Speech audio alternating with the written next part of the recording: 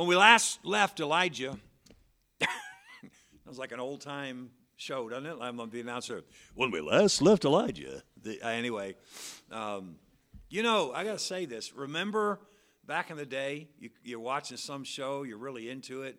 The one show that I was allowed to stay up late and watch was Emergency. It was on Saturday night, and I was a little kid. And you'd get to an end. Every once in a while, you'd get to the end of an episode, and all of a sudden, those dreaded words, "to be continued." And here's the thing. For those of you that are growing up on binging, you can't just press the box that says next episode. You got to wait all week for the next part. Those were tough times. And anyway, when we last left Elijah this morning, he had just been instructed by God to leave the brook Cherith and to go to Zarephath. Remember, I told you, God said, "I have commanded a woman." So God put it in the woman's heart already. There's a man of God coming, and you need to feed him. I'm sure if you've been saved for any amount of time, you've had similar impulses, and I'm not sure was that God? And usually when you really question if it was God, it's something that you really would rather not do, right? When you feel an impulse to go do something that you really think you probably shouldn't do, then it's easy to say, "Oh, the Lord spoke to my heart." It's okay to go to that party. But when it's something where I don't want to do, you want to make a witness to that guy? You want me to give a tract to that person? That's when we say, "I'm not so sure that was the Lord." We've all been there. But the Lord puts an impulse in this woman's heart. Remember this, Pastor Clark has said this repeatedly in my hearing. We hear the word of God with our ears, but we hear the voice of God with our hearts. The Spirit of God moves in our hearts. And so God had spoken to this woman's heart, and he arrives in Zarephath, as we said a moment ago, on the day that she is about to prepare a last meal for her and her son. Elijah knew that his ultimate destination was Mount Carmel. So this was sort of a rest stop. Remember, he had to, if I could use the expression, he had to kill some time. Because it wasn't going to rain again until people were really feeling the drought. If they weren't feeling the drought and the resulting famine, then the showdown on Carmel wasn't going to mean much.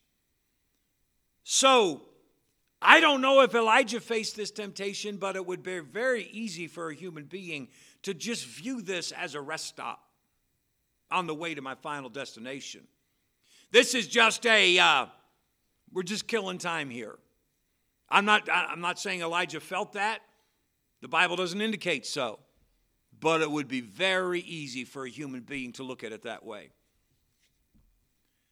Elijah arrives in Zarephath. The woman is gathering sticks in her yard, and as we read a moment ago, he asks her for something to eat, and she says, "Well, to be honest, I'm just trying to find a couple sticks to make a fire, to make one last cake for my son and me, and then we're going to die because we have no meal left." So, and she's thinking in her heart probably, "I know what God apparently put in my heart, but it couldn't have been God.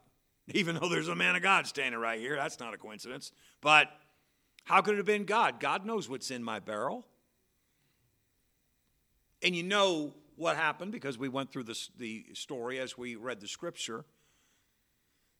That as a result of her obedience, at a very difficult decision point, as a result of her obedience, God gave her food for the rest of the famine. She never ran out. And there doesn't seem to be any limit on how much she could make. As long as you just make, half portions, you won't run out. No, you won't run out. Let's review quickly what happened in Zarephath. Don't miss this. And I want you to picture somebody that you have known or praying for, maybe somebody you have led to Christ, at some point in the past and you just wish they would grow? And think about them, these things happening to that person that you just wish they would grow. And realize what a victory this would be. What happened in Zarephath? First of all, a woman learned to recognize the voice of God. That's huge. She had an impulse. She felt it was from the Lord, but she didn't know for sure because it didn't seem possible. That can't be from God because it doesn't seem possible. And then the prophet shows up and she's like, oh boy, maybe that was from God, but still not possible. And then she goes through the whole explanation. And as we described it, that second time she went to the barrel and there was more. The second time she went to the bottle of oil and it was still there. I mean, can you picture that? I hope this isn't too much information, but this morning I went to wash my hair and I squeezed the last drop out of the bottle. And I'm thinking, Sunday's busy. I hope there's going to be more in the bottle by tomorrow morning. I'm pretty sure that if we don't go by Stop and Shop tonight, or maybe Amy's got one in the pantry that I don't know about, God's not going to apply this principle to the shampoo bottle. Pretty sure. He loves me, and He can do it, but I'm pretty sure we gotta provide our own shampoo. But you know the feeling. That's the end of the tide. Oh, we don't do that anymore. We've got those little things, right? This is how we do it now. Oh, that's the end of the tide. Anyway, not me, but you know what the bottom of the bottle feels like. And this woman did too. And it just kept being enough for one more meal. Enough oil for one more meal. Unbelievable. She learned to recognize the voice of God. She learned to obey God. She learned to serve God. I bet she had never catered for a prophet before. Get this. I want to point this out in the text. A woman and her son saw God multiply. Look at verse 15. And she went and did according to the saying of Elijah. Get this now. And she, and he, Elijah, and her house. Wait a second. Where did this "and her house" come from? She just had one son. She already said that. If it was just her son that was eating with them, it would have said she and he and her son did eat many days. But it says her house. So I came up, here's the way I study my Bible. When I hit a question like this, I come up with an idea, a theory. I say, Lord, show me why that says house and not son. So I came up with a theory. Here is my theory. You know, her brothers, her cousins, her aunts and uncles, they had written her off. Because everybody's struggling to eat.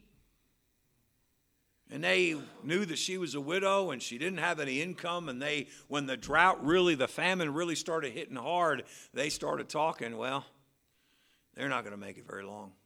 They're going to be a casualty pretty soon. And then all of a sudden, they started to realize, you know, they're eating pretty good. In fact, you know, every time you go over to her house for a visit, see how they're doing, see if today's the day they're going to drop dead, she serves food. How come she has food? I wouldn't doubt if she had been to some of them to ask for help. Maybe not. But one thing's for sure, she's getting food from somewhere. So guess what they probably started doing? Hey, let's go over and visit my cousin today. Why? Because there's always food there. Just like with Rahab. Once word got out that those two guys from Israel were the God of Israel, everybody was so scared of them, promised that whatever's coming down the road, if you're in her house that day, you're going to live. I bet she had a few relatives say, so maybe we could. By the way, she's a harlot, so they hadn't talked to her in a long time, certainly. We don't talk to her. She's the black sheep of the family. And now, Rahab, we were thinking about maybe like moving in with you. When your lost loved ones see God has your back over and over and over again, they take you more seriously. It may take a while, but they do. And I think that's what happened. So that was my theory that I came up with. Hey, her relatives started seeing that she had food, and they started visiting a little more often. And so here's what I do. I come up with my theory, and then I go and I read a half a dozen or more commentators from long ago that I have right on my laptop. I probably have 24 on my laptop with the information right there in the software. So I go and I read some of them, men that lived 200, 300, 400 years ago. You know what? They all agreed with my theory. Now, if they hadn't, I usually still stick with my theory. But when they all agree, it's like, I nailed it, you know? I think that's what happened. One thing's for sure, she was feeding more people than she was when Elijah first showed up. So a woman and her son saw God multiply. And don't miss this, God raised a boy from the dead. That's no small thing. And then, also in Zarephath, which was just a rest stop, just killing some time waiting for Carmel, a woman received spiritual healing. What? All right, look at verse 17. It came to pass after these things that the son of the woman, the mistress of the house, fell sick. And his sickness was so sore that there was no breath left in him. What's her first reaction? Verse 18. And she said unto Elijah, what have I to do with thee, O thou man of God? Art thou come unto me to call my sin to remembrance and to slay my son? The first thing she thought of was her past. She had a past that haunted her. The truth is, folks, we all have a past. And though many of us may not be, have a criminal past, hopefully none of us do. Whether we do or not, that doesn't matter. But we all have a past. We all have stories that we hope nobody's ever going to find out about. Let's not ever judge each other harshly. She had a past. And the first thing she thought of when her son died was, I bet that's because of, maybe, this is just me thinking, guessing, maybe her son was somehow connected to her sins. Whatever it was, when her son died, the first thing she thought of was to think, oh man, God's getting me back for that. But by the end, not only did God prove her wrong, but she said, now this I know, by this I know, that thou art a man of God, and that the word of the Lord in thy mouth is true. Sounds like healing to me. A woman received spiritual healing. A woman and her son learned to trust the Lord. I just read that verse for you. And then one more thing, don't miss this. God strengthened Elijah for Carmel. Elijah was not a man who was exempt from fear. I happen to think that fear was Elijah's besetting sin. You want some evidence of that? After he's up there on Mount Carmel, in this massive showdown, the thing for which Elijah is known for, he gets word that old Jezebel says, I'm going to kill you. And what does he do? He runs. If he was the great man of faith that I picture him as, wouldn't you think, hey, bring her on. There's more fire up there where that came from. Come on. He ran. He ran way where she couldn't find him. Let me show you a couple other things that are evidence of fear. Have you ever read the end of 1 Kings 19? God commanded Elijah to do three things. You are to anoint a man named Hazael as the next king of Syria. Well, if you're going to anoint a king in Syria, you got to go to Syria. You got to walk down the street where Syrians are. That's not an easy task. Then he said, you are going to anoint a man named Jehu to be the king of Israel. Sometime read the story of Israel. Read the story of Jehu. Jehu ran with some tough dudes. It's like you had to go down to the bar where the bikers hang out and walk in and ask for Jehu. That's the kind, you read it for yourself. It's like, oh boy. His third assignment was he had to anoint Elisha as his next prophet, the guy that comes after him. Of the three, that's the easiest. And of the three, that's the only one Elijah did. Now Elisha, the man he anointed to take his place, he went and anointed Hazael, but God didn't command. Initially, God commanded Elijah. It sounds like heresy because, man, Elijah! It sounds like heresy to say that his besetting sin was fear.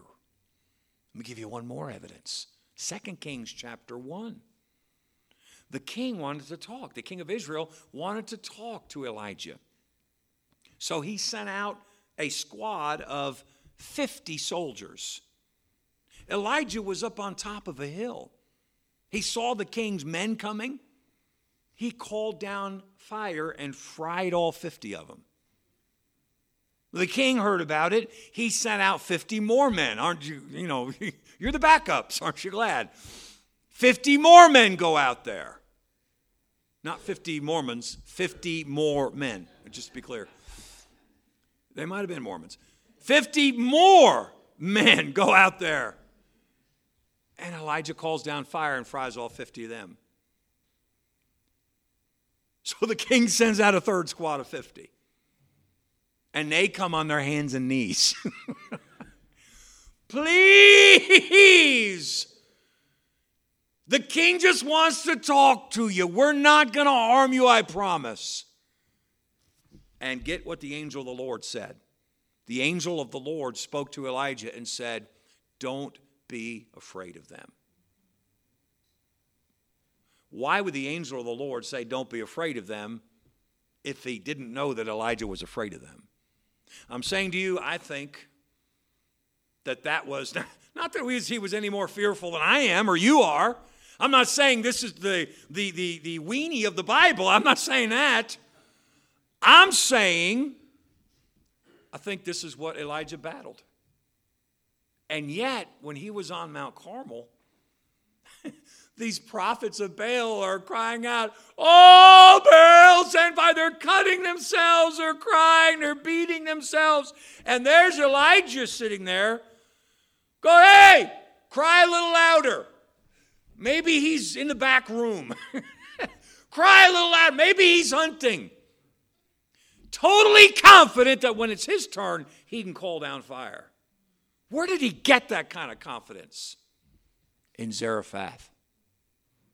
The Bible doesn't say this, but I'm going to take a little guess. When you raise somebody from the dead, it's a little bit of a faith strengthener, don't you think? In Zarephath, he learns over and over. Every meal he eats reminds him, God answered your prayer.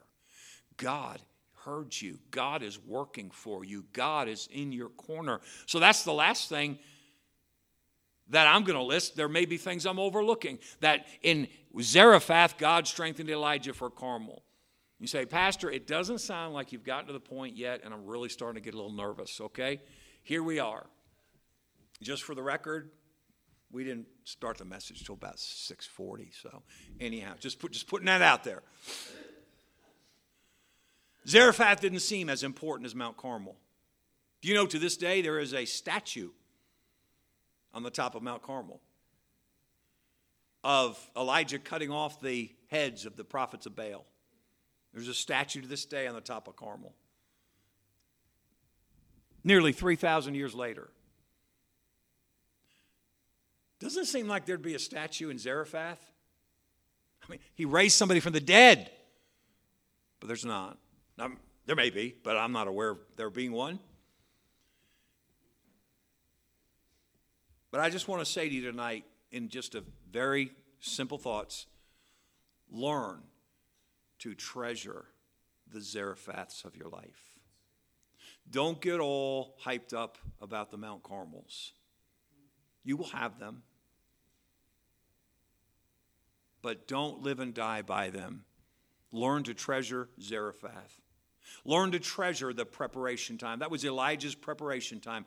Learn to treasure the preparation time.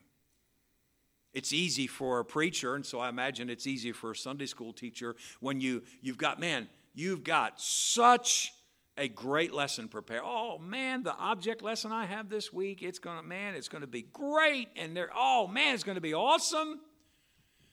Can I say, treasure the preparation time more than the awesomeness that you anticipate in the class. I'm not minimizing the class, just like I'm not minimizing Carmel, for crying out loud. But don't overlook Zarephath.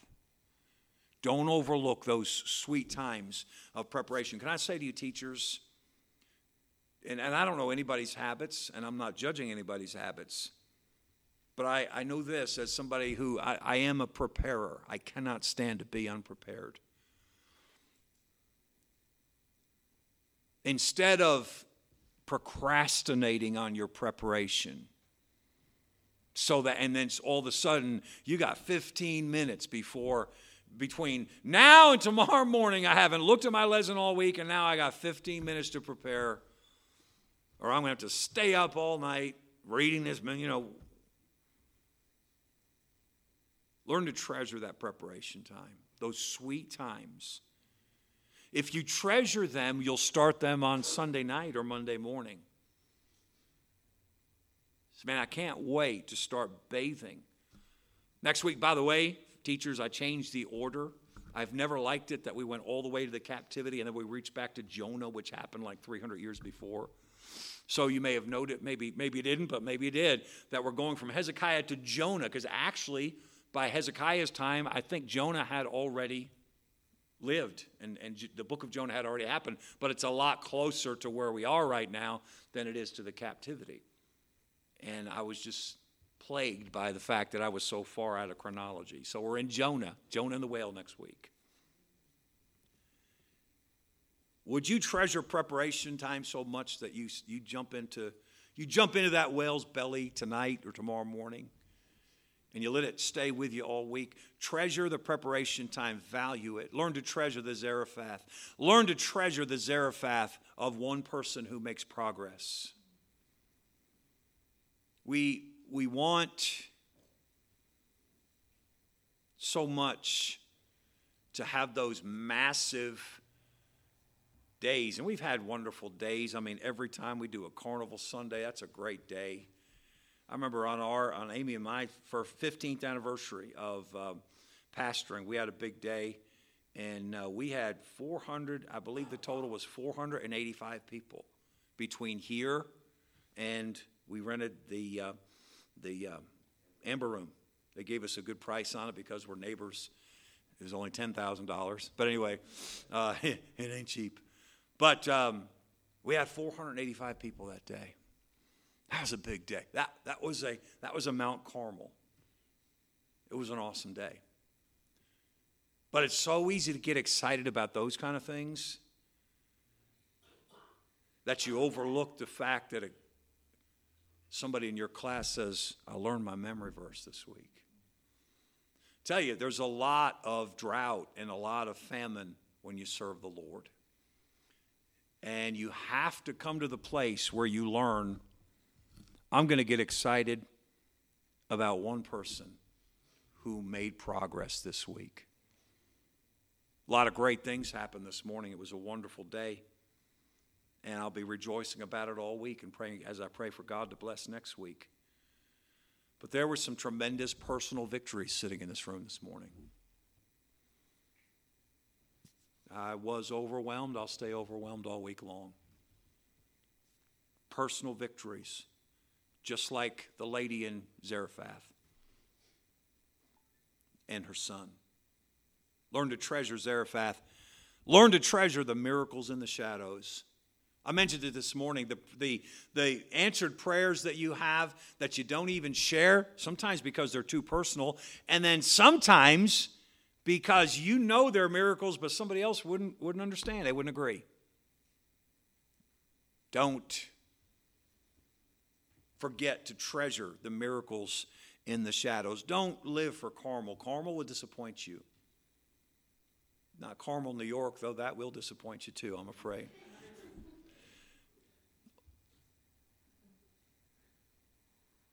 It's something that Elijah faced depression. Read 1 Kings 19. He went through a depression. You know that passage that we all love so much and people talk about? The Lord was not in the earthquake. The Lord was not in the fire.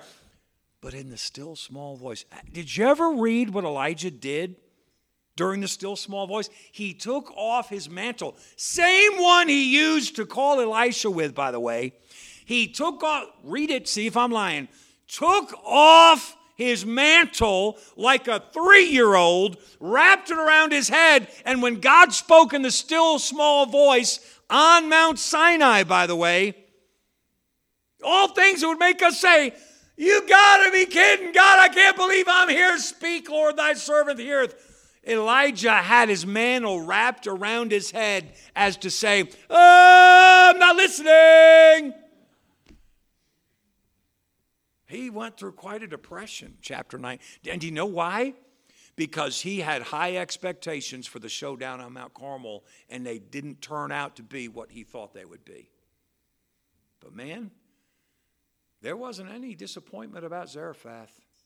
What a sweet time of fellowship with the Lord, of nurturing a new convert, and of even seeing a miracle to the point of raising somebody from the dead. Not a lot of people have that on their resume.